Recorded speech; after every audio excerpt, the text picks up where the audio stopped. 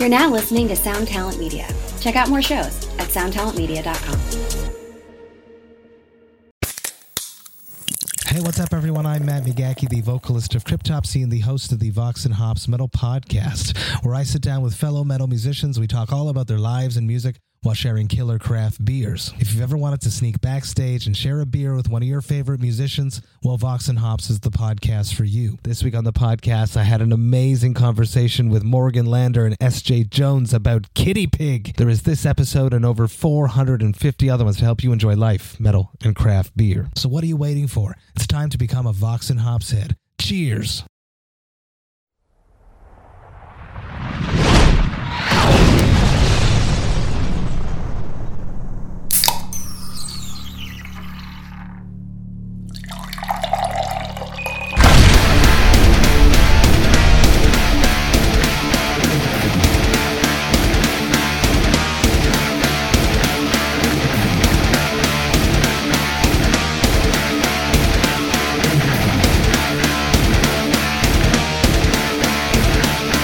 Hello, everyone, and welcome to the Drinks with Johnny podcast. On this week's episode, I am joined by Tobias Forge of Ghost. Such a great band. We toured together. It was great to reconnect with him and get into a little bit more of a deeper understanding of who he is and how he created this band. Really just understanding growing up through the 80s and his musical influences, his pop culture influences, everything that really creates who Tobias Forge is. We get into that and so much more on this episode. It was such an absolute pleasure for me to have this conversation. Hope you guys enjoy it. Let's just get into it, and here we go. What's up, man? So Tobias Forge from the band Ghost is on Drinks with Johnny right now. How the hell are you, and where are you at? I am doing very well. I am in Birmingham, England, and I'm having some coffee. Nice. I got my mug as well. Cheers to that. Cheers. We just kicked off our European tour here in England. So we're 3 days in, or 3 shows in. Yeah, I saw that you guys just did the O2 Arena. Did you have multiple nights there? No, it's just one. Just one night? Okay. Yeah, we're because we did several. We're playing Birmingham tomorrow. We did Manchester, Glasgow. So I think also considering everything that's going on right now in the touring business, I think not a whole lot of bands are doing like multiple double nights. Yeah, it's been a while since I've been out, so I can't speak to that yet. Yeah, but it's been a really nice start. It's really almost surreal. I mean, we just came off of an American tour, so we're not estranged. On the road, that doesn't feel weird, but it's definitely pinches moments when you consider that. Wow, there hasn't been a whole lot of shows since last time we were out. Basically, we did a European tour at the end of 2019, and some of our friends who are really in the music business, they haven't been to a show since we played here last, which is that's pretty amazing. Well, you guys got cut off on your last cycle, right? You guys were in the middle of a cycle when the whole pandemic hit, and you guys had to swerve. I think you were towards the end of it, if I'm not mistaken, but you were a couple years in. We had actually just finished. Oh, we did our last show. That was a natural finish. I knew that you guys had finished right before, like in, what was it, like February or something like that? And then obviously everything hit the fan in March. It was early March. We did our last show in Mexico City. Mexico City, I love that spot. So phenomenal, and it was the timing was insanely phenomenal. I mean, we just flew home from the tour, and all of a sudden the world was closing. Wow. It kind of works out though, right? I don't know about for you, but is that kind of standard for you guys, or for you more specifically? After a cycle, you go home and recharge the battery a little bit before you even start to pick up a guitar or start writing another song? Usually I'm already a few steps into the production, or the pre-production at least. And that has been the MO for the last 10 years, let's say and this is 2020, for the last 10 years, basically 8 years at that point, it's been just nonstop. Where the last show of the tour cycle has always been, I am always like just going from one Saturday into the Monday into the studio. God, you're making me feel, Tobias, you're making me feel so lazy now. Cause I'm like, every time I get off the road, I'm like, I need like 2 months just to like recharge the battery before I start picking anything up. Right. I think, and this is not to, I I know that most bands love each other. But I think that regimen, that routine is benefiting from the fact that when we said goodbye, everyone in Mexico City in March 2020, it was by like, goodbye everyone, see you in 9 months. I was going to go into to make a record. So when I go from touring into making a record, it's not like we're the same bunch of people going into the studio.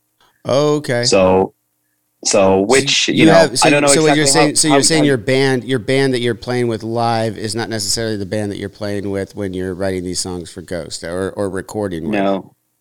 No, not at all.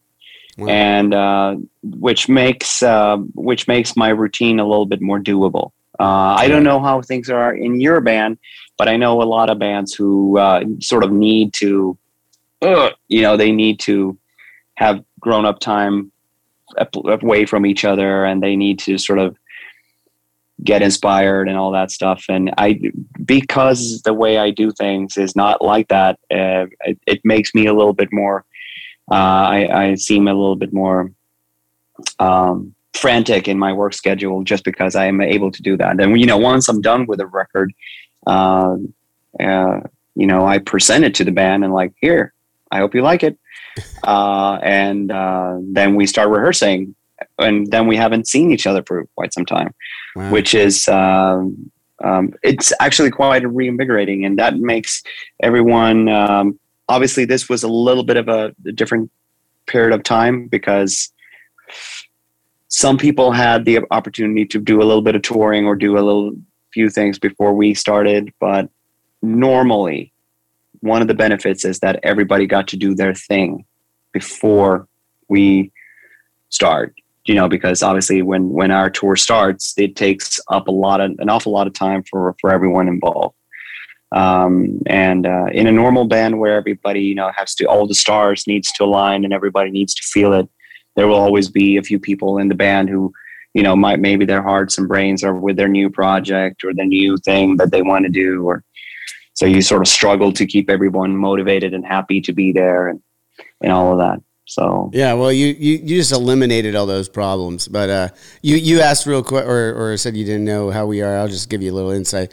We are definitely like best friends. We all knew each other before we got in the band together, and grew up in the same neighborhood. Basically, when we get home, we still hang out. Like I'm hanging out literally the next day off the road. Or even sometimes that night we're going to dinner together. But we separate the business part of it for a little while. We go like, okay, that was all business. Now we're back to just being friends for a couple months, and then we'll get back to business, That is phenomenal. Yeah, you gotta be able to separate it a little bit. Like if we're a family, we've been through so much together that It's actually really interesting to me that you've been able to continue the career that you've had with the interchangeable parts, right? How many different band members have you gone through from the studio or stage, or has it been the same different groups the whole time? How many members? How many stage members? I don't know exactly. 15 maybe. Wow. Something like that. But on the recordings, I've used the same drummer for most records. This a guy named Ludwig Kenberg. Oh, wait, his name is Ludwig, and he plays the drums. Does he play a Ludwig? Maybe he owns a Ludwig's at home, but on the records he has played different kinds of kits. But he's been drumming on a majority of the records, from the first one to the third one, fourth one, and one of the EPs and stuff in the middle, and but never with us live. Okay. So that relationship is sort of one standalone thing, you know, that feels like whenever we get together and we're recording, it feels like a great, you know, here we are again, you know, and that is sort of one thing. And then the live band has always been different. How do you choose your players then? I mean, like you said, the drummers been the same and mixed around. I mean, how many of the instruments are you playing yourself on the record side, and then how do you choose who you're going to take out on these live settings? Or do you have a management team that's bringing you guys and you audition them every time, or what's the process? I mean, if we were to change anyone now, it would have most likely been on recommendation. Okay. Because there's definitely a combination, you know, in the, you know, originally I put together a band together was based more on proximity than ability or professionality. Mm-hmm. And that will end up being a problem if you're not very lucky and you sort of just end up being Rush, you know, three best friends ever, just being the greatest band together as well. But that is not very common. No, it only happened once on my book. Right. Yeah. So you're one of the lucky ones. No, I'm teasing. I tell jokes sometimes, Tobias. That's what I do. Yeah, I can live with that. No. So, well, basically, what is very important for me nowadays, and I've been trying to do this for the most part. From, you know, I've always tried to build the. And to be clear, I mean, I obviously look to the band first, but for me, it's the band is very much you know, the crew is very much an extension of the band, and just overall, I'm very, very picky when it comes to people and attitudes amongst you know, the band and the crew, so that we have a very sturdy, friendly, professional team for the most part. I mean, obviously on a big tour like this, where it's like 40 people, and our buses is about 40 people, even more so. And then we have two bands with us. Of course, amongst 50, 60 people, I can't curate everyone, of course, you know, but I'm really, really trying to get people that aren't privy to, you know, that sort of, you know, bullying and screaming and being a fucking dick. And yeah, you just want to create a good environment out there. You just want to create a good ecosystem and a good environment. You know, you, as to the best of your ability. I think that's true. You're describing it in a touring aspect, of course, right? But I think that's true for a lot of jobs and environments in the working place. You just want to create like a good vibe, because you're going to get more out of everybody if everyone's in a good space. Like you don't want to wake up and this guy doesn't want to work with this guy because he's in a bad mood. You know, it's like you got to get everybody on the same page, right? It is very important. I think that both of us know and have seen many bands across the oceans of rock time that have been, you know, a miserable band with a even more miserable crew, right. And everybody just hates their life, hate their job, and that sort of spreads like cancer. And it's very important that, since we're spending so much time not only with each other but also in solitude and away from homes, and loved ones and all that, it's important that everybody has, to the best of their ability. Some people wants to be alone, but that everybody has a friend, and that you try to keep track of everyone, and try to get everyone to understand that if you have a problem, if you feel bad for any reason, even though it might feel unprofessional about speaking about your home problem, just air it, Right. rather than, feeling like shit for 6 weeks and then quit. Or, it's better if you're going through this really wild thing at home, but that's also like a typical thing, on tour. Someone is like, there's good days and bad days. I'm not saying every time. underperforming, but someone is underperforming for 3 weeks, and then all of a sudden goes on raging alcoholic fucking nights, and then all of a sudden 1 week later, you get to know that that person is getting a divorce or something that's in the middle of a custody fight. It's like, why didn't you just say that? Right. Please. That's a tell good us point. that. Well, So when you have something personal going on, I mean, that's you should be able to air it out, but you got to create that environment too, right? Like that's part of creating that environment so everyone feels comfortable enough to say those things, right? Yes. The other part of it though is, you were talking about like the environment can be just toxic sometimes, and we've seen it with countless bands and countless artists. I mean, history repeats itself, right? So it's been since the days of early touring in the 40s and 50s. There's always been those groups, and it sucks because it's like, well, then why did you get into this? If you're going to be miserable out here all the time, why are you here? This is not something that you have to do. We're all here by choice at a certain point. No one put a gun to your head and said, go out on the road. Although it's not for everyone, you quickly know if it's for you or not. If you're going to be miserable on the road, then don't be on the fucking road. Right. Oh yeah. Oh, and even before COVID, I definitely had moments where sentiments like those arose, where it's like, come on, like we're living the dream, for lack of a new phrase to come up with, but it's like, this shouldn't be a pain in the ass. This should not be. It's supposed to be fun. This should be fun. Everyone paying to see what we're doing thinks that we're having a fucking blast. I mean, I'm saying we as in plural, everyone right. on anyone in the industry that's putting on a show. So fast forward to now, in this day and age where COVID as what it was is sort of right now behind us, and touring is back.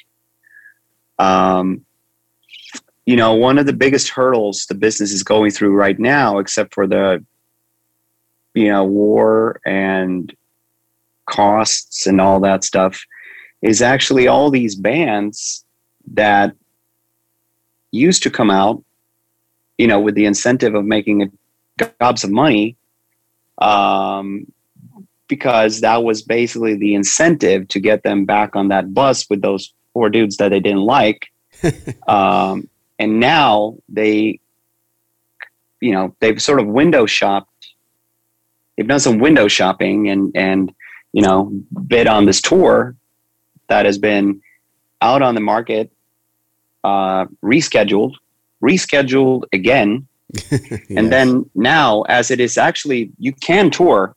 The problem is that you might not get all that. Right. And then all of a sudden, that's a lot of things that I think you're touching upon something, Tobias. I don't mean to cut you off. I'll let you go in a second, but I think that you're touching upon a point that a lot of the listeners or viewers don't understand is the cost, the added costs that are going into making these tours happen. And it's not like we're just trying to, or any of the acts are just trying to make up that money that they missed for the last 2 years. It's not possible. No one's getting that money that they would have gotten before. And to your point, that's what everyone's realizing. And if you want to get out there and tour, you're not doing it for the money, right, anymore. Like for you guys, it's like, okay, yeah, we gotta pay some bills. It's fine, whatever. But it's not like this exorbitant amount of money. Like once it's all cut down and gets back to the artist at this point, because of the added cost you guys are having to endure right now. Well, and the problem now is that a lot of these bands that find the bottom line not to be satisfactory, mm-hmm. they don't go out and say that, look, we're not making as much money as we wish, so we're going to cancel or we're going to postpone till the stars are aligned and the marketplace looks better. They go out and tell the crowd that, oh, because of safety concerns, we're not touring. Yeah. And that is a fucking horrible message to the crowd, to the rest of the business, to everyone that we're all relying on, as in all the promoters and everyone working at the venues, everybody working as vendors, all the crew members, all the busing companies, all the truck companies, all these people who just had their tour canceled just because these 3, 4, 5 dudes, girls, just decided that the money wasn't great. Right. And then they go out and tell, oh, by the way, don't even go to shows because it's not safe. Wow, I didn't even know that was going on. I mean, the first part of it I did, but they're actually going out and telling people not to go. I haven't seen too much of that. That sounds, I would not want anything to do with people like that. It becomes that. That is what it becomes. If one band decides to go and say like, no, because of safety, it's not safe to tour because of COVID. Of course, you're sending a message to the crowd that, oh, maybe it's not. And remember, we have cultivated this agoraphobia and this germophobia now. Right. That is now a big problem. And it takes a lot of courage for a lot of people to go out. It takes a lot of courage for people to go to a show. And when one band go out and say that, oh, we're not going to tour because of safety concerns, because the world is not a safe place because of COVID, it does say to the fan that, oh, maybe that's right. So I shouldn't even go out now. You're right, though. Like I didn't even realize that is detrimental. I didn't even think, yeah, absolutely. That's detrimental to the entire ethos of touring. Like that's so bizarre. I'm glad in a way that you're telling me this for the first time, because I would be going off about it. Now I have to like wrap my head around fucking people saying something stupid like that. It's like, no, don't. Just here's the reality. Don't fake the funk.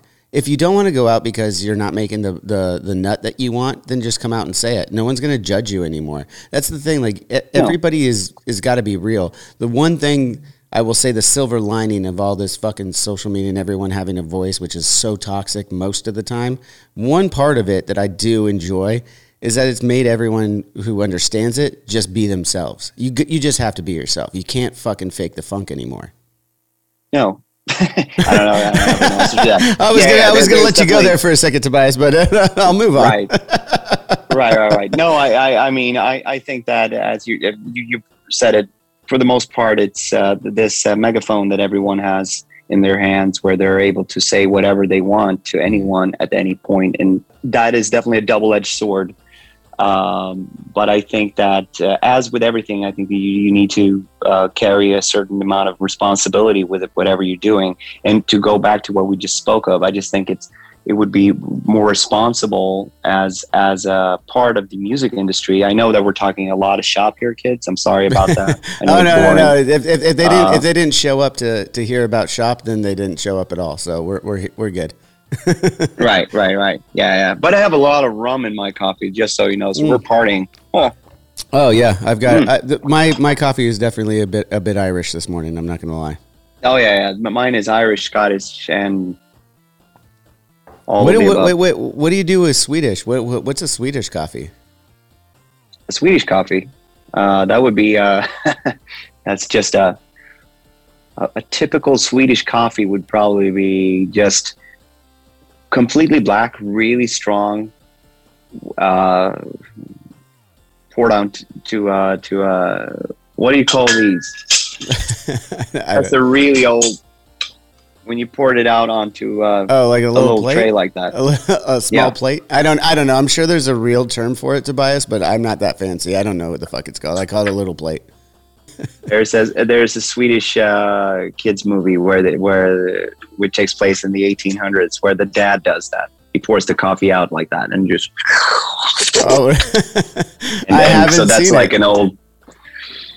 No, you can Google it. Emil Yeah. Lönneberga.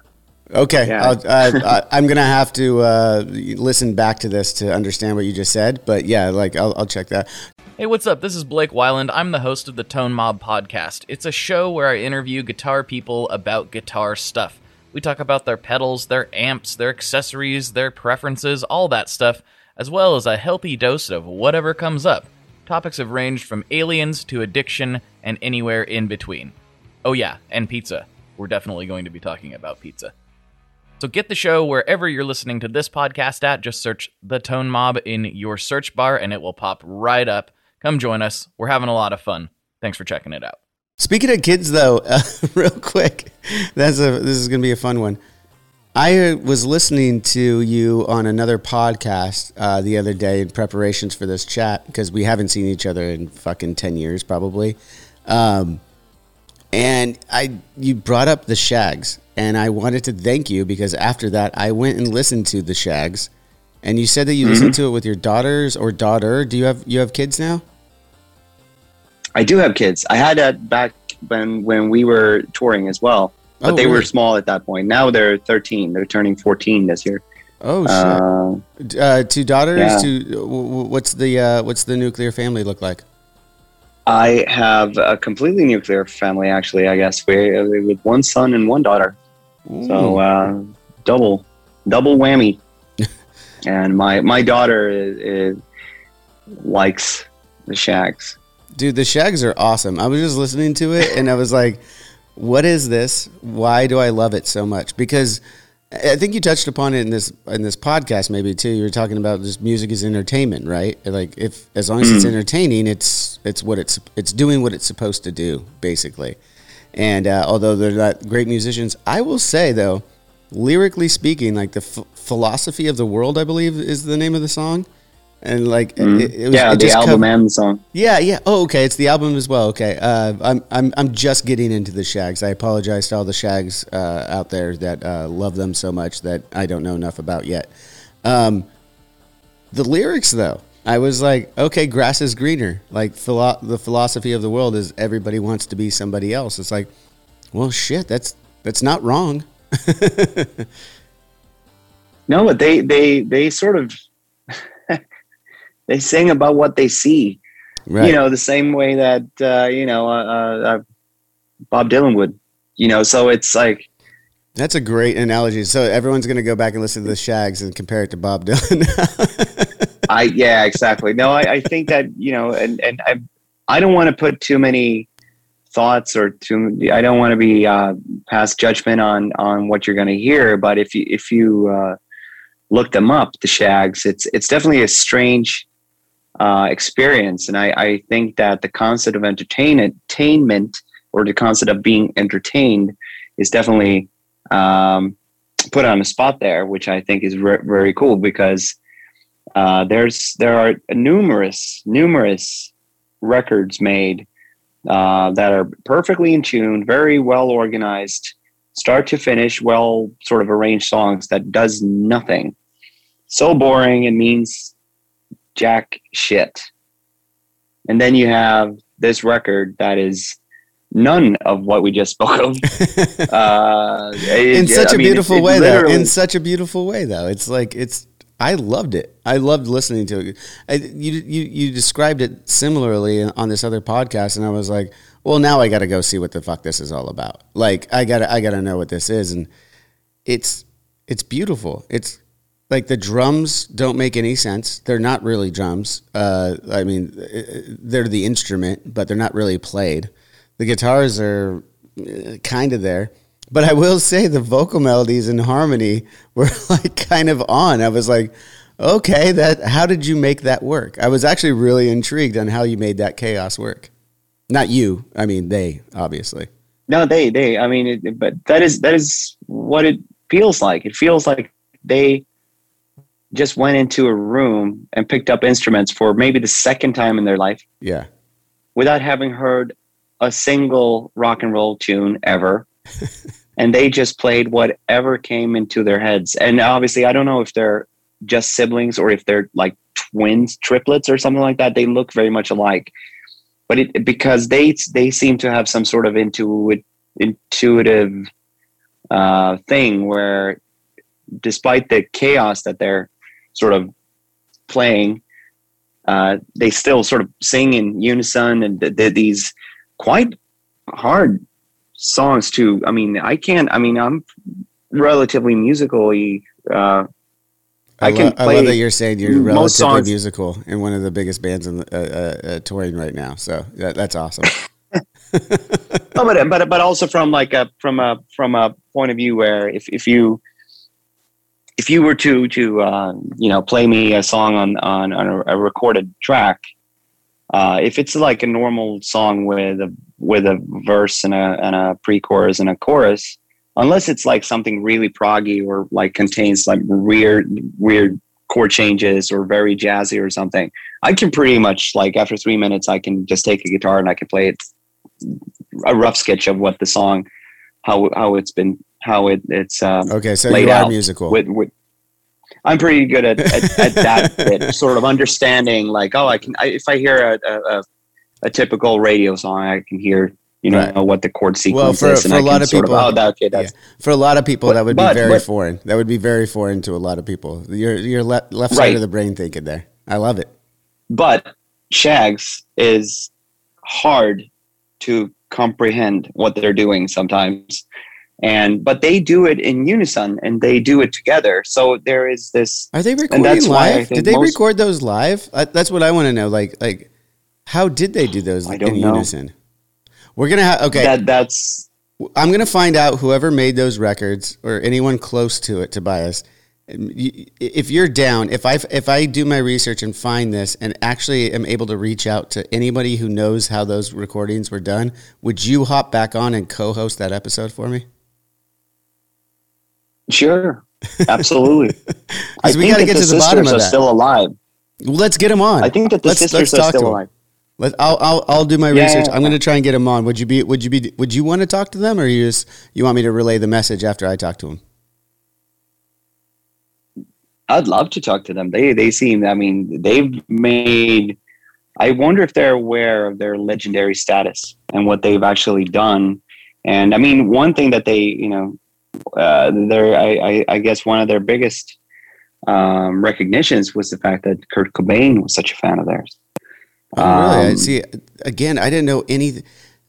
I have not heard of this band at all, or this recording act, whatever the fuck you want to call it, at all, until I was doing research for this episode. So I was like, okay, this is fucking awesome. I'm such a fan already. I've heard like 3 songs. I'm like, oh, this is fucking awesome.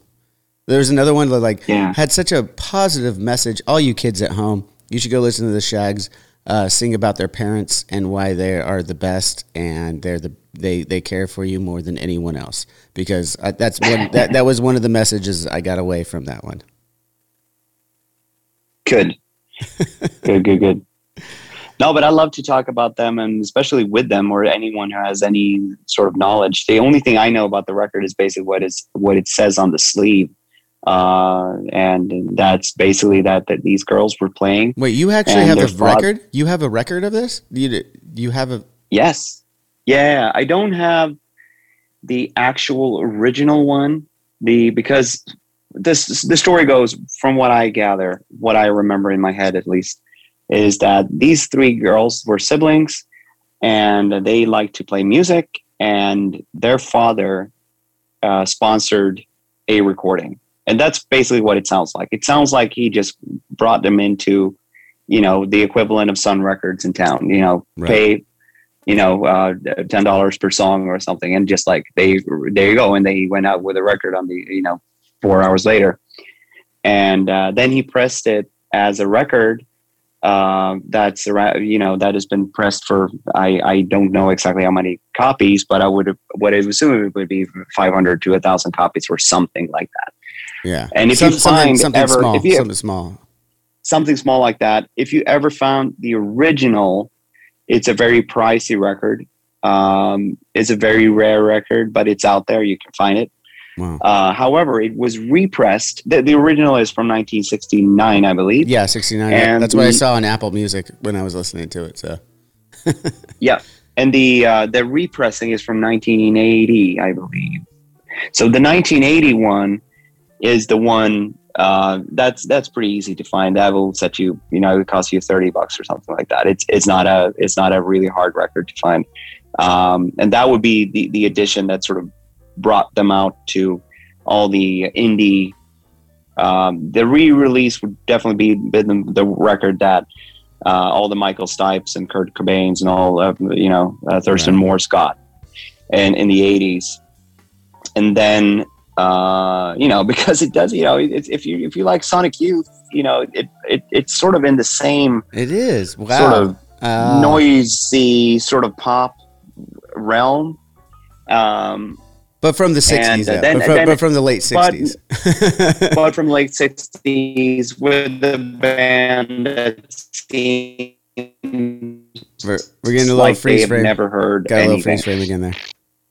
Oh, sorry about that. You don't need to apologize. It happens. We'll get through it. So, are you a record collector? Do you collect vinyl? Because it sounds like you have a pretty good knowledge of these pressings.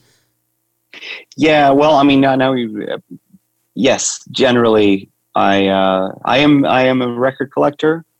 I know quite a lot about records. I have friends who know more. So I always sort of place myself a little bit like, I have a great record collection, but not the biggest one. Mm-hmm. I know a lot, but not most. There are a lot of things about typical collecting things, that the collecting collector's items, that I definitely need to triple check every time. Some people know every pressing of the Beatles and Stones and all those sort of major rock bands. That's really hard to remember all these, if it's a second, third, or fourth, or fifth, or sixth pressing of 1966, right. Or if it's like, there's so many. If you go down the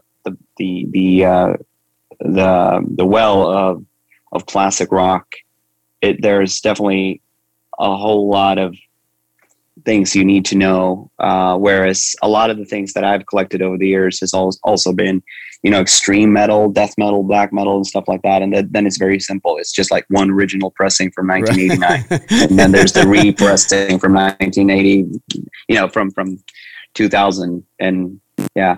Which actually keeps them pretty rare. Like keeps them pretty rare though too, right? Because you're not probably going to get a second pressing of a lot of those things.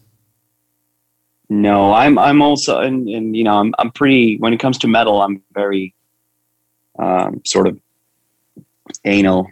I only sort of like old, especially when it comes to extreme metal, death metal, black metal, thrash metal, all that stuff. It's just the 80s stuff until like the early 90s. And then after, like, my cutoff point is around 1994. And then after that, I'm pretty much like, ugh, I just don't like that is most so of it after funny. that. Is so funny. I very much agree with you. I think that most of this will be funny for a lot of listeners to hear us talk about, but I feel like most of good metal was already done. Like the way that they did it, it's kind of like saying the Beatles already did it, right? Like they already did like Metallica already made thrash so fucking amazing in the 80s. And then they went and polished it for the Black Album. This sound has already been done, and it's been done to perfection in those eras that you're talking about. So what do you do now? You do something like Ghost is doing, like what you're doing. It's complete. You're taking aspects of it, but it's a whole new genre, in my opinion. I've always loved what you do because it sounds completely fresh. I hear, between you and I and probably a lot of other people who are in the music industry, I hear where your inspirations come from. I hear those riffs. I know what that is, but you do such a great spin on it that it creates it to be this absolutely new thing. Thank you very much. Yeah, I mean, it's Ghost has always been like a mix-up of, it's like a mixtape of maybe not my entire record collection, but many of the things that I've held dear over the course of my life. Right. Well, what are some of those? What are some of those? I'm sure you've answered that. I don't mean to be the typical questionnaire here, but like, how big is your record collection, and what are some of your favorite albums in it? The thing is that I was fortunate to grow up in a home where it's a complicated story, but I have had a totality of 6 siblings. I have 4 now. 2 of them are dead, unfortunately. Oh, I'm sorry. But it's a mixed bag of. I have 2 younger siblings, so a little brother and a little sister, who's 35 and 30. So it's like they're Wait a minute. Are you telling me you're older than that? Yes, I am. Wow. I'm 41. You're 41? Wow. Okay. Yeah. Okay. Well, kudos to you for looking younger than me, because I'm actually younger than you, but I guarantee you no one would guess that. Well, thank you.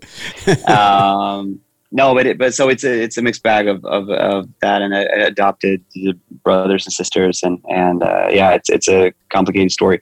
But my brother who I grew up with was obviously the closest, and because of him and his friends and everything, that sort of youth culture that was ever present. Mm-hmm. And also like the very liberal hand of my mother, who was not privy to censorship or to she was not a religious woman or anything, so everything was kind of cool. So I was exposed to a lot of music and a lot of TV, a lot of films, and stuff that really had a big impact on me, and also gave me a lot of, in this case it turned into inspiration at an early point, and also because of my mom, who was also interested in music, and obviously she was born in the 40s, so her music style was jazz and rock and blues from the 50s and 60s, a little bit from the 70s. But so in one ear you had like Beatles, Stones, and Janis Joplin, Hendrix, and Bob Dylan, and all that stuff. And on the other hand, with my brother, he was just a fan of a lot of the things that that was contemporary at the time, I guess, mm-hmm. and stuff that he grew up with. So it was everything from punk with Sex Pistols, Damned, Clash, all that stuff, combined with Rainbow, Motorhead. Rainbow, and I love it. You brought up Rainbow. Like, all that kind of AC/DC, mm-hmm. And also a lot of the at the time radio music that was going on in the 80s. Well, like the new wave, the pop. I mean, you had what were some of the bands in the 80s that you would be hearing in the pop radio? Like Duran Duran, Michael Jackson was ever present, obviously. Oh yeah, Prince, of course. Yeah, I remember. I have a pretty. The funny thing is, my memory is actually quite full, so I have a hard time getting new things in. But I remember a lot of my childhood. And I remember, how sometimes people are like completely, like everything before a certain age is just like a blank. Right. Whereas I have very vivid memories of like our old apartment. I have more memories than I can count in the first apartment where I was born, or where we moved to just after I was born. And we moved out of there for when I was 3 years old. So that early, okay. You've even got me beat, Tobias, because I have this discussion with my wife, who is like how you described a lot of people who have like a blur of their childhood. I'm more like you. I remember like a shit ton from my childhood, and actually more shit came up in the last 2 years that I had forgotten about, to be honest. And it's like it's pretty remarkable to talk to other people who don't remember those things.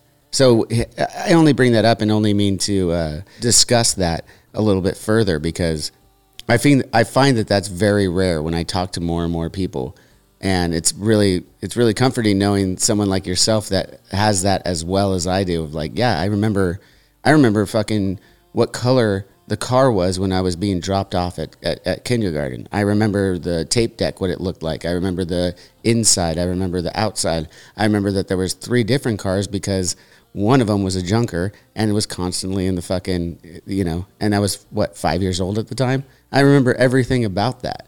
And I think, like, to your point, like, you probably have a lot of those memories as well, right? I do.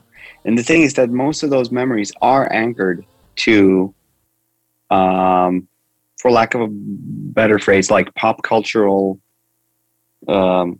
happenings. Right. I remember certain things because they are framed with whatever was going on TV at the time, or what the parents were talking about, like a certain happening politically or in the world. I remember seeing films. I remember, when they came out. I remember, when my brother and his friends were talking about the new Prince record, which was Purple Rain.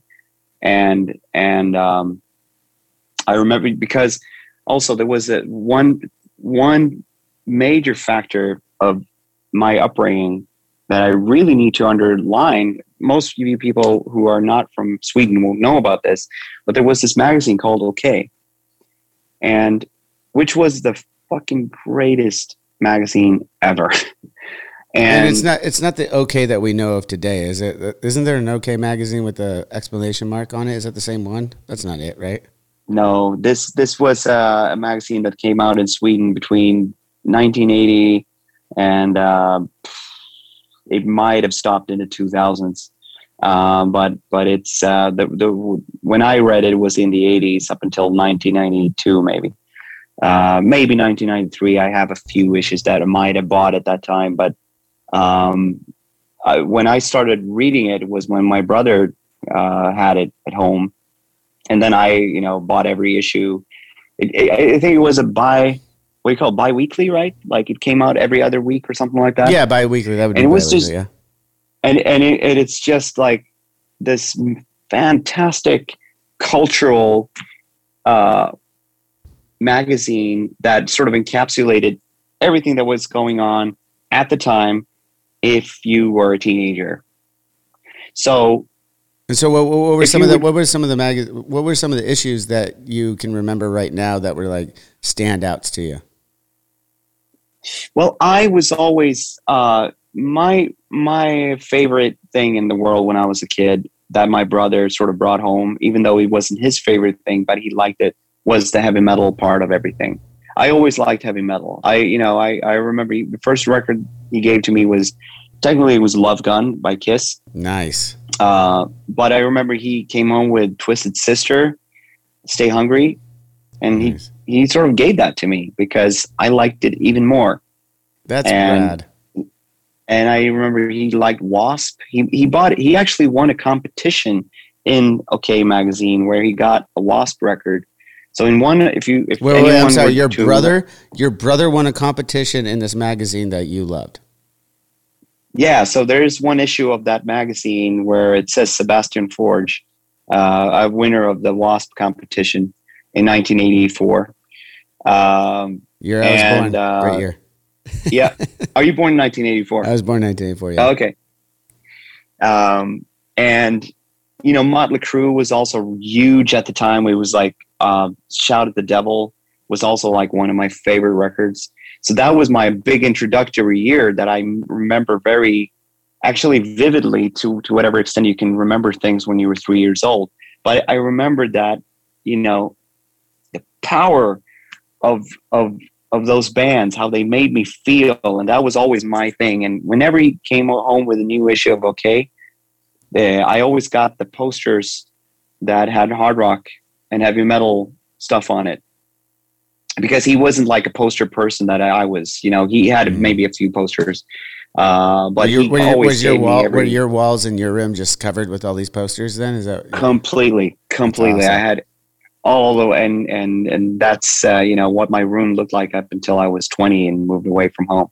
I had posters everywhere. Do you still have any of them? Like, did your mom keep? I'm asking this for myself. I had posters and pictures up on my walls like crazy as you did, and I'm Yes. regretting now that like my mom, like when I moved out, was like, "Oh, do you want me to save any of these?" And I think I told her no, but I think she did anyway. I need to ask her if I could have some of them back. I have almost everything I've ever had. I'm a complete hoarder. I am very much some of the stuff that I had when I was really little, I've had to find again over the years, like better copies of, because I know that I had them, and they, over the course of moving them around or moving, they got trashed. But okay, posters, they're not too hard to get. A little bit later, and this is quite weird because we weren't tremendously well off at all. But in the later 80s, I discovered Metal Hammer, and you could buy import issues. And even before I could read English, I sort of saved up and bought Metal Hammer magazines just because I wanted the posters. But I couldn't read them. I sort of tried to learn how to, but they were also, a lot of them, some of them were actually in German. I don't know German to this day, but a lot of them were written in pretty, it's very British English. Right. Well, which is very understand. cheeky. It's very cheeky anyway. You just learn American English. It's way more chill. Yeah. So I struggled to read that even later, a lot of that. But I sort of sat there and looked through the pictures, and I found a lot of bands that I liked through there, and all those posters that I got from those magazines. And yeah. Wait, so obviously you born and raised in Sweden, and you just touched upon you didn't. When did you learn to read English, and when did you start learning English? Because it's always been something that I'm very curious about. As an American, like, you kind of learn a few things, like they have extra classes, and like a very small amount of people actually learn it. But I've always been told that every other country is learning English, and I'm not sure that I believe that. I just want to know when it was that became part of your curricular.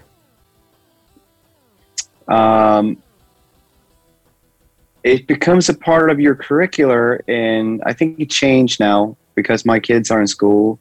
We started learning in 4th grade. I think that they started learning in 3rd now. My kids spoke, especially my son, was actually quite fluent in English by the time he started learning in school. I know that this is how my memory works, so bear with me. Okay, I know that I was in Greece with my mom and brother in 1987.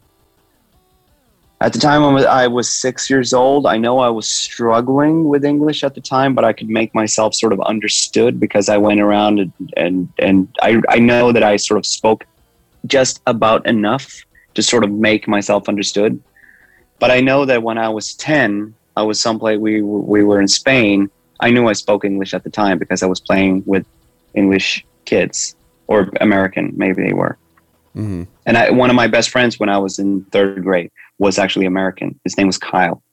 Shout out to Kyle. Kyle Williams. Are you still in contact with this Kyle? No, unfortunately not.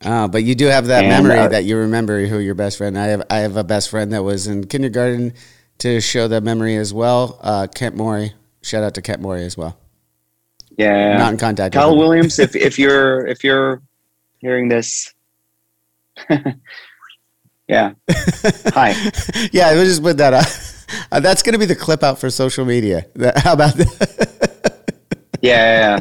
No, but he should be. I think, about my age now. Yeah.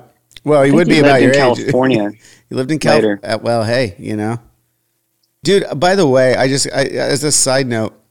Your entire story that I'm hearing right now, I don't know if you realize it yet, but you just became my best friend because your story is so similar to mine with like having older siblings that brought you music and stuff, like when you're describing some of those albums, I had those on tape cassette from my brother who had moved on from metal and became a big pop fan.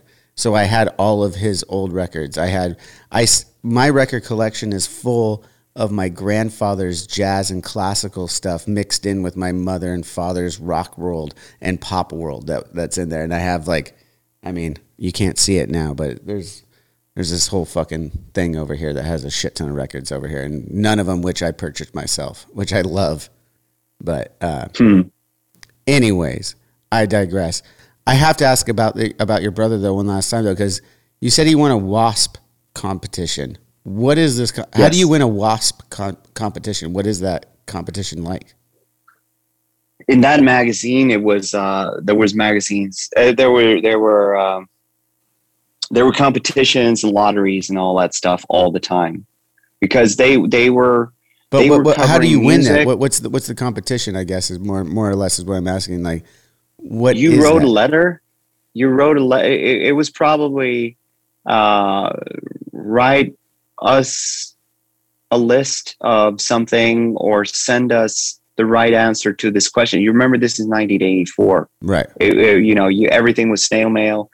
Everything was you wrote a letter, posted it, stamp, send, and then in this case it was probably what's the name of Blackie Lawless, how do you spell his last name or something? I don't remember. I have the magazine. If I were home right now, I could probably check whatever it was. I can just check the previous number and see but I don't remember exactly what the actual competition was about. And then you had a ton of 14-year-olds that sent in like, his name is Blackie Lawless or something like that, and it's spelled like this. And okay, so it's much like the competitions we have today, but it just takes a little longer. It's like, can you answer that? And then, as you and I know, when we do or contests for fans and stuff, and then you just like swipe through and go like, all right, you. Yeah, and it's probably because of this is how cool OK was. It was probably a question like, they have a song called "Animal Bleep Like the Beast." What is the word underneath the bleep? And all the kids were like, fuck. Because they were all about, this is the thing. If you picked up an issue from like 1986, it would be like, remember the series V? That would be like the front cover. And then you would open it up and it would be like Michael J. Fox, At Home with Michael J. Fox. And then you would turn, it would be a big Bon Jovi spread. And then you would turn, it would be like, oh, here's this new band from the US. They're making headways, Metallica. And then from Germany, this other little band called Halloween or Creator, like something like that. And then the Halloween. Next page would be. I'm jealous that you guys got Halloween early, because I didn't get Halloween till much later. It didn't make it across the pond until much later than that. Right. No, obviously they were German. Thrash and all that stuff was big in Europe. But and the next page, and this is where it got really funny for us really young readers. It would be a big, topless Samantha Fox reportage. And wait. Okay, now I need to see more of these OK magazines, because now I'm thinking about like it was like pop culture meets Playboy is what you're describing to me now? That's pretty much what it was. How is this not a magazine anymore? I mean, well, no one's doing paper anymore. But how is that? We need to resurrect this. Magazine would have been canceled immediately. Unfortunately, I mean, I unfortunately I must say that this is one of where, if you read it now, there's definitely like elements that was like. Did you ever read Mad Magazine? Did you ever see Mad Magazine out there? Yes. So is it similar? I was never as similar, but this was more like a tabloid cross section of what was going on in pop culture. Not as much comedy. No. Okay. It was there was a lot of comedy, and everything was sort of written tongue in cheek. And very tabloid-esque. So a lot of the reportages would be about, a lot of reports would be about like Rob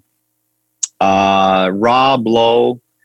Here is his new love, and here are pictures of his other conquerings, and then it would be yeah, and there would be pictures of this, that, and the other, and but that was definitely like the source, back then, where they would be like, this is the Madonna that right now, and it's like 1988, right? But this is what she looked like 10 years ago, and it would be her like nudes. Oh my God, this is a brilliant magazine. That was in the picture. It does not work. I mean, I don't even think that works 10 years ago, let alone today. Like that's that's some next level shit. I love it. You got to show me sometime in our passings. I got to see more of this magazine because I'm fucking in love with it already. Speaking of our kinships, I have my grandfather has a collection of Playboys. My late grandfather, he has Playboys from the 60s that I inherited. That like are just like, I have a box of fucking all the magazines from like the 60s all the way through the 90s. I mean, it's like, I just have them. Like, you don't look, I mean, now with the internet, you don't really look at them the same way. Now I look at them like fucking just nostalgia. I'm like, this is amazing. This is amazing that this happened in life. Like this was the pop culture. Now you're the one cutting out. I'm sorry. Oh, I'm sorry. I was just talking about Playboys and, Yeah, and I must say that just to be clear to anyone listening, the major amazement about that, magazine was not necessarily the amount of nudity and the explicit nature of it. It was the fact that it was so uncensored and the mixture of everything that you could read about a band. Like one of the reasons why I was such a young devotee of the band Candlemass, who are now obviously like close friends of mine, some of my best friends ever. But I became a fan of Candlemass already in like late 80s because they were in OK. That's why I know now that they were in OK, because they knew one of the photographers working for OK. So, but that's how broad that magazine were. They would cover everything from Alphaville and Aha and all that stuff that was like completely like the biggest mainstream stuff, but down to anything local metal. And they would do like, they had like a black metal special in also like in 1984 with Merciful Fate and Venom and Slayer and seems like a very eclectic magazine. It was the fucking greatest. And I must say that if anyone would love to have like as I said, like a cross section of all those cultural things that I was talking about, looking OK. Have a look in that. That's basically my childhood. And everyone, go read it for the articles, not the pictures, right? Not the pictures. Those are not OK. Not nowadays. They're not OK. Yeah. Oh, the magazine would be called Not OK now. Oh, anymore. let's start a new magazine, Tobias. We'll call it Not OK, and we'll put all that shit in there. Exactly. Yeah. Oh man, I got it. But as a No, I was going to say, we only have so much time. I can't wait to hang with you in person, because I know that's going to happen. But before I send you off and stuff, there are some other things that I had to talk about. You talk about the entertainment value of music, and it is just being, you have whatever you want to listen to, right? It's all eclectic. It's all, if it entertains you, it's doing its job, right? To that point, though, what are some of the other things that entertain you? We talked about the magazines. We brushed upon a little bit of movies there, and I know you're a horror fan, but I also know, like me, you're a guy who really enjoys comedy, and a lot of people wouldn't necessarily think that of you or I. It's like, oh, it's all doom and gloom. That's how we live our lives. It's not at all, but, we like that imagery. What are some of your favorite fucking comedies? And I mean, they could be the satire comedies, the Wes Andersons of the world. I consider that straight comedy. A lot of people would say that it's mixed genres and whatever. I'm like, that's comedy to me. So what are some of the comedies you enjoy? I mean, classic stuff is again, I mean, it's not even very eclectic. If you just go back to the 80s, a lot of the things that I grew up on were, you know, a lot of that sort of Eddie Murphy, Richard Pryor stuff has had a tremendous effect on me, and it influenced me a lot. Their movies or their stand-up or both? No, but both. I mean, Raw was like fucking classic. Dude, anyone who's like just born now goes back and watches Raw don't understand it, but like that shit was fucking fire. Like it's so good. I loved it. And I mean, obviously now in the modern day, you know, you're sort of like you're that's supposed to. I don't know what to. I don't mean to derail this part of it, but I really hope for anyone. But I don't mean to derail this, but I have to speak on that real quick.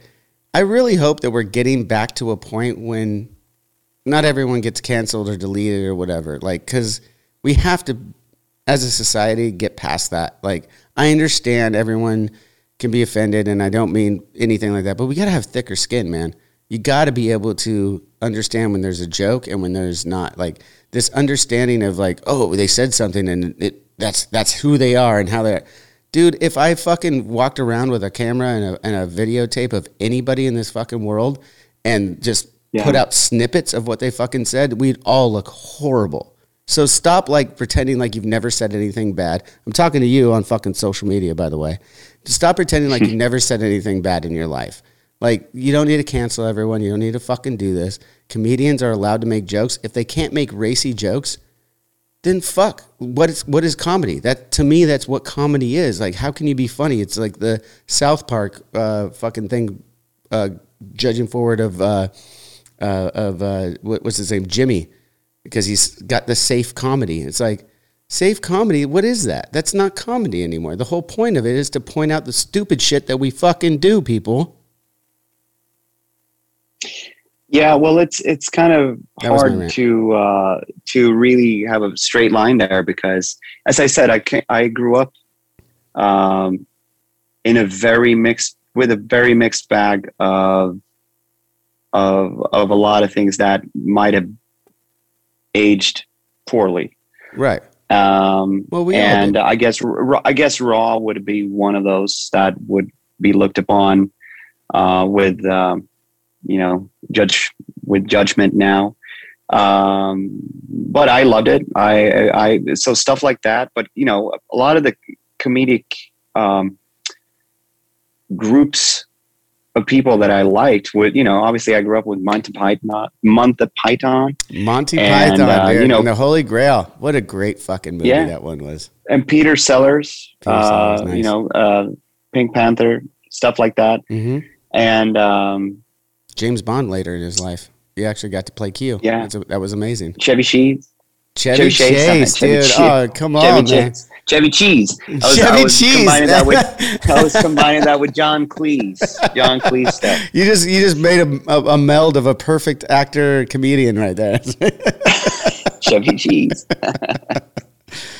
Yeah. I can even go on a long tangent why I think that Benny Hill was a fucking genius, but people just remember his. You're not allowed, because you're not allowed to like him. Exactly, you're not allowed to like that scene. But that scene was iconic. It was so iconic that that happened in the '70s when you and I were probably watching it in the '80s. That was all syndication.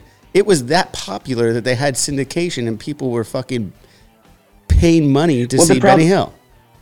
But the problem is that people just remember him chasing girls, and that was not the funny. That's not where he was the funniest. When he was most brilliant was when he was doing songs or when he was doing skits, and he did a lot of trick filming that was really funny, and I think that a lot of those things are things that I treasure and that really influenced me, and I have always been a very laughing person, if you will. I've always had a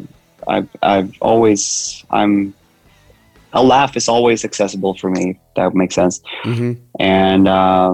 And I like it, you know, humoring even the sad things in life and all that. And so just to sort of grasp back at where you started, although that both of our bands are sort of embracing the doom and gloom of the darker forces of nature, I guess, darker forces of the world and the life. I'm actually a quite joyous person, and I've always been a very, very big fan of comedy and just humor in general. My favorite comedy outlets right now, and has been for the last 10 years, is actually a Swedish artist called Jan Stenmark. That's the thing. And it's so sad that he hasn't sort of reached beyond the borders of Sweden, because his art is basically, I don't know if there's anything that's translated. His style is basically, he takes an old picture from some sort of catalog from the 1950s of someone, like a woman who's like doing that.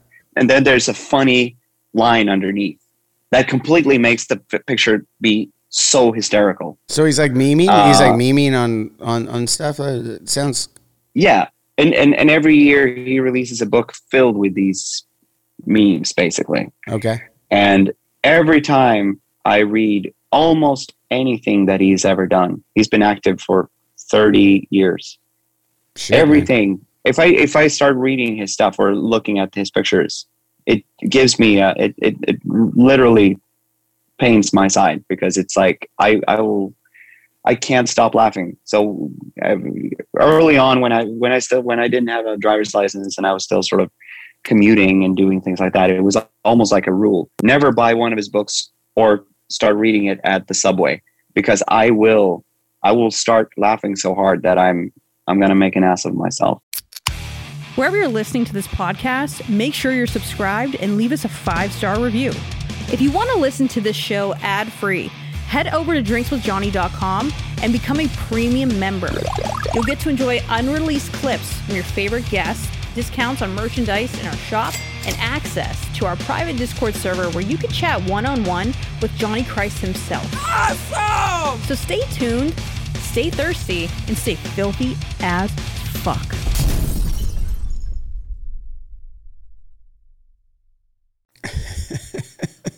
So you can check it out. I would love to see you reading one of those.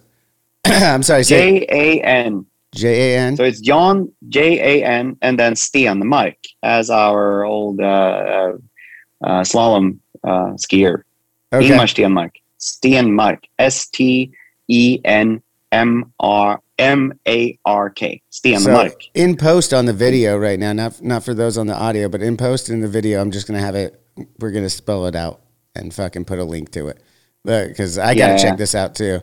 But what I really want to see though is when we were on tour together with the Deftones in the States, I want to see your original Pope and skeleton face cracking up to this by the subway. Because now I just you put that image in my head. Let's go back to a little bit of that though. I apologize for trying to be humorous there, but let's get back to that time. What was it like for you? Because I remember the first time I met you was actually before that tour started. You guys did it was somewhere in LA and on the Strip. You guys did one of your shows, and Tom Whalley and Andy Oliphant, who were the original people that signed Avenged to Warner Brothers and still very good friends of ours, were the ones that told us, come check out this band, Ghost. And later on, we would tour together. I also urinated in the bathroom next to Dave Grohl, but didn't have the balls to say hi to him. But I said hi to you after the show. And dude, from that point on, from that first record, I remember we were listening to it, or at least I was, going up and recording the Nightmare record. And it was it was brand new to me. It was this really cool thing. We were involved with, we had like friends in the industry and stuff. And man, how was it like for you the first time you started touring in the States after being, whatever it was before, you're just a fan of music and stuff, and then now you're touring and you're making deals with guys like Tom Whalley and Andy Oliphant? Um, I, in a way, I felt like I had prepared myself for that my whole life, because I was always so dead set on touring, and I knew that, kind of like, I don't know, if you know, back a few hundred years ago when some kids wanted to be pirates, they just knew that they had sea legs before they even been on a boat. Right. And then I had a similar feeling about being on tour. I just knew that that was something that I wanted to do. And I wanted to be an entertainer. I wanted to be on a stage, and I wanted to live that sort of lifestyle. And, you know, for as long as I've been able to read, I've read biographies of bands. And, you know, whatever, you know, back then, this is, you know, late 80s, early 90s, obviously there weren't it wasn't like the same amount of books out, and there weren't the same amount of films about bands out at that time. But I saw most of what was available.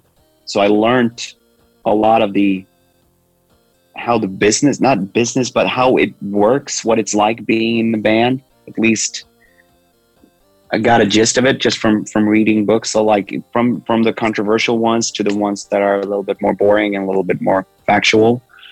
So by the time that I, you know, finally sort of started touching upon, you know, any band that was sort of doing any business, it felt like I was already like, I know this. I mean, I'm not saying I don't take good advice. No, of course. I mean, a lot of our as most careers, you is greatly aided by managers and assistants and A&R people and all these people working together. But at least I knew what kind of components you need in order to do this. And I also knew that in order to become a successful artist, one thing you need to love is to tour.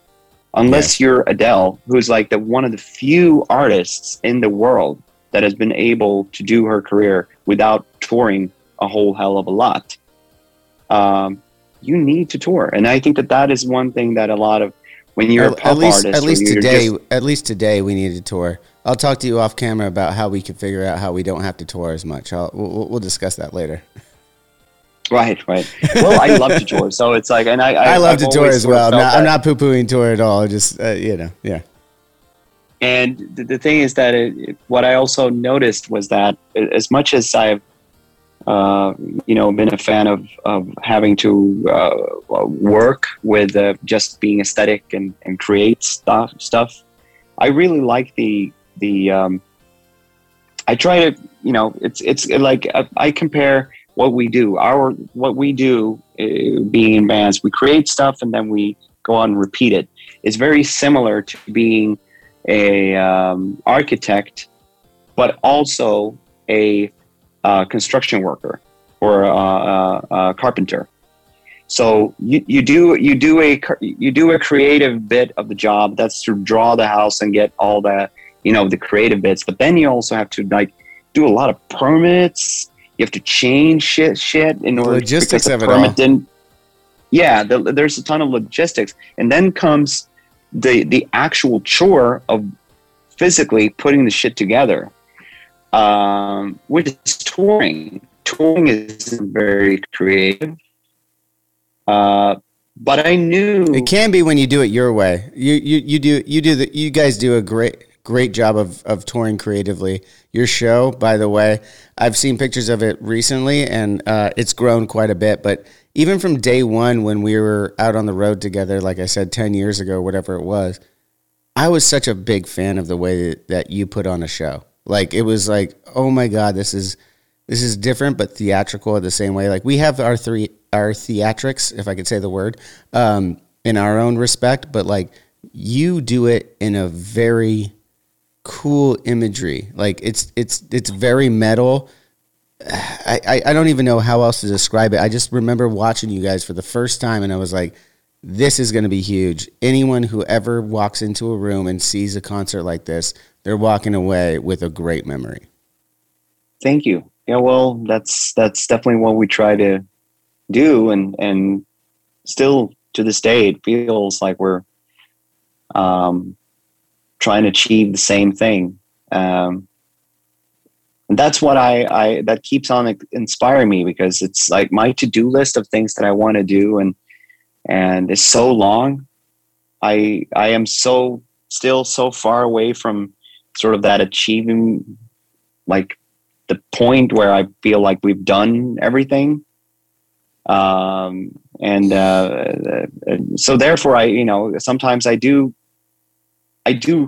relate to some people that you might know of, that, or some people that you might know who are, into, starting a restaurant, and then they start another restaurant with a new concept, and then they do that, and then they just keep on building, or building houses that they refurbish and sell, and then they do the next one, and you're never really done, because each project that you do sort of inspire you to do the next one. Right. And I like that. I like the idea of never really being done. Well, that's just life. You're just talking about life right there, Tobias. Like creatively, whatever. Like that's a part of life, is to never be done. What are you supposed? When you're done is when we move on to whatever the fucking next phase of existence is, or maybe it's non-existence. Whatever. I'm not going to pretend to know anything, but I will say, right. Like, all I know is what I got right now, and until then, I'm going to keep working on shit. I think that some of the things that we've touched upon now is things that some people who wants to do music gets a little bit of a shock when they actually turn into music as professional entertainment music. I didn't think it was going to be this repetitive. I didn't think that it was going to be just repeating the same shit all the time. I thought, it was going to be like, this, that, and the other. Or you just reach a level where you're, okay, now I'm famous. Now I want to do something else. Getting famous is easy. Keeping fame is very hard. Like they make the right. analogy. If that's what you want to do, right? Silver lining of wanting to do this, that's one thing. But I think that I think that can be the letdown sometimes. Right.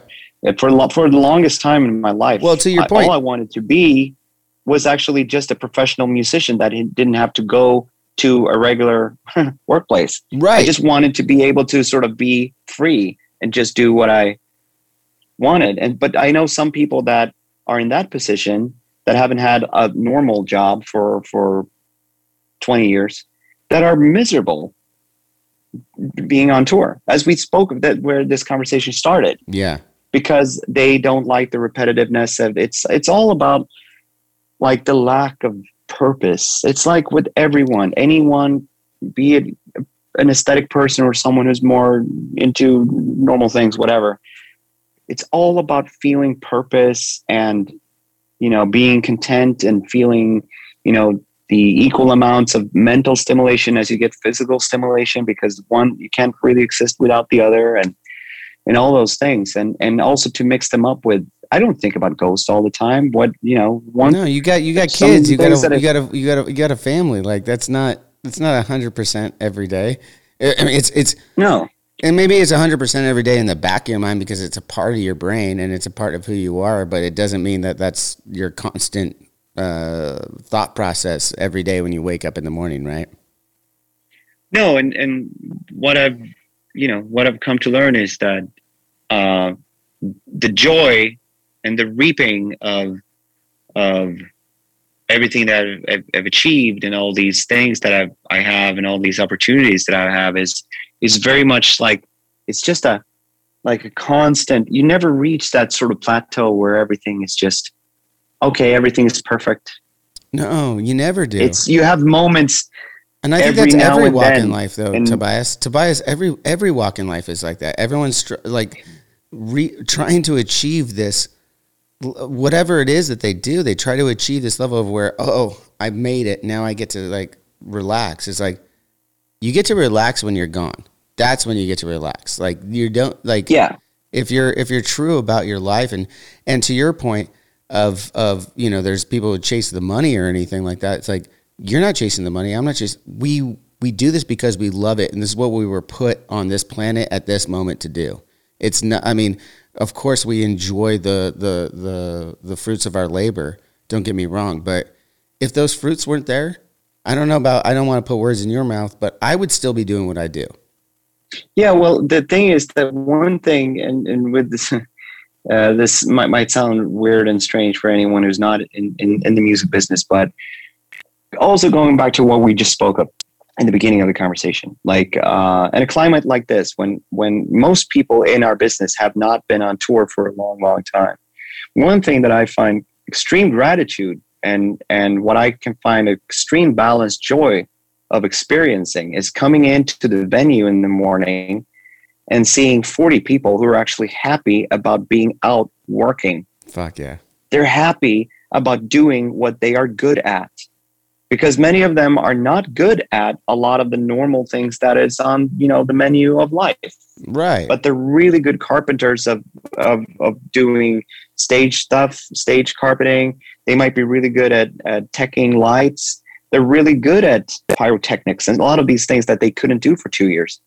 And I love the fact that we're out doing that and people feel a sense of purpose, you know? And that's where that's where, I mean, this might sound like, so the fuck what? But when that happens, when you feel that and you sort of feel that, wow, we're really here today. Everybody's happy, content. You smell good food from the catering and it's sunny outside and some people take turns, go out on the dock and just get it, you know, take a cigarette. And I know you're not supposed to smoke, so don't. Oh yeah. No, don't smoke, kids. But if you do, smoke the right ones. No. No. So yeah. So I'm just saying that stuff like that is something that I've been really, you know, with age also, I think that I have moments like that where I occasionally stop from dreaming about something in the past or something that's going to happen in the future. And I just stop and like, wow, this is fucking phenomenal. Right. And there's no accidents today and everybody's here today and the show is going to be great. And that is phenomenal. And then you get a text from your son or daughter or mom or wife. And it's just like, wow, just now things are really tranquil and cool. Man. And moments like that is joy. Right. That is happiness. And we're lucky to even have those moments. Yes. And I think that is very important, especially if you're a boss of a big team. And that's why I go back to what I just spoke of. Don't fucking window shop tours and then let all those people down just because the bottom line wasn't to your satisfaction. Right. No, you know? there's a lot more. You brought up a lot more factors, dude. I know you got to go, so I'm going to let you go. This conversation can last another fucking 2 weeks because I'm vibing with you right now and I'm having a wonderful fucking time. Let's continue this conversation in person with or without the cameras and recording down the line when we cross paths. Everyone go check out Ghost. They're on tour right now. The tour's doing great. I know it is. You were at the O2 Arena the other night, so I know that's fucking going great. So I just want to say from me to you, I appreciate your time. I'm so happy for your success. You guys have been doing some fucking great shit for a long time now, and I hope more and more people get to know you and the work that you do. No, thank you, Johnny. I mean, thank you. You took us out on our first American arena tour. That's right. Yeah. That was a fucking thank you for that. We didn't even get into that too much, which is exactly why we're going to have to do this again sometime. But yes. But yes, absolutely. The pleasure was all ours, all mine. I fucking enjoyed every moment of watching you guys play. Great fucking band, great music. We didn't even get into too much of that, but I am a huge fan. I think I made one of my neighbors a fan when I was golfing with him yesterday and listening back to the entire catalog. So, again, kudos to you, man. I appreciate the time. Let's keep in touch and do this again very soon. Yes. Take care of yourself. Thank you for having me. Of course, man. Have a good rest of your night. Looking forward to it. And that'll just about do it for this week's episode of Drinks with Johnny. Thanks to all of you for listening. Thanks to Tobias Forge for being on the show. Thanks for the great conversation, Tobias. That was really cool to get to know you as a person a little more than even when we were on tour together. Moving forward, I would love to have Tobias on next time he's in California in person, or rather, maybe he could take me out in Sweden and we could hang out and he could show me a few things. That would be great. Anyways, that's the conversation. And until next week, as always, cheers.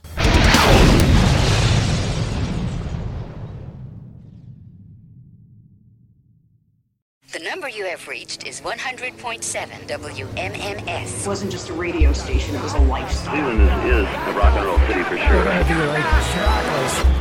Get down! The Wrath of the Buzzard. WMMS. Cleveland. The rise and fall of one of the most iconic radio stations in America. Profiles. The Wrath of the Buzzard. PROH Files. Subscribe now wherever you get podcasts. Ever wonder what a punch from Elton John feels like? Or how you'd cope with having turned down the chance to be in Nirvana? Or what signal Keith Richards gives when he wants you to get the hell out of his hotel room? Fans of Too Much Effing Perspective don't have to wonder, because they've heard these exact stories and a jillion others on our podcast. I'm Alex Hoffman, former tour manager for Radiohead. And I'm musician and comedy writer Alan Keller. On the TMEP show, we get guests like Nancy Wilson from Heart, Jeremiah Freites from the Lumineers, and Modern Family's Julie Bowen to tell us things they may have only shared with their therapist, clergy, or a TMZ stringer. So join us on Too Much Effing Perspective. That's EFFING Perspective. The only podcast you crank up to 11.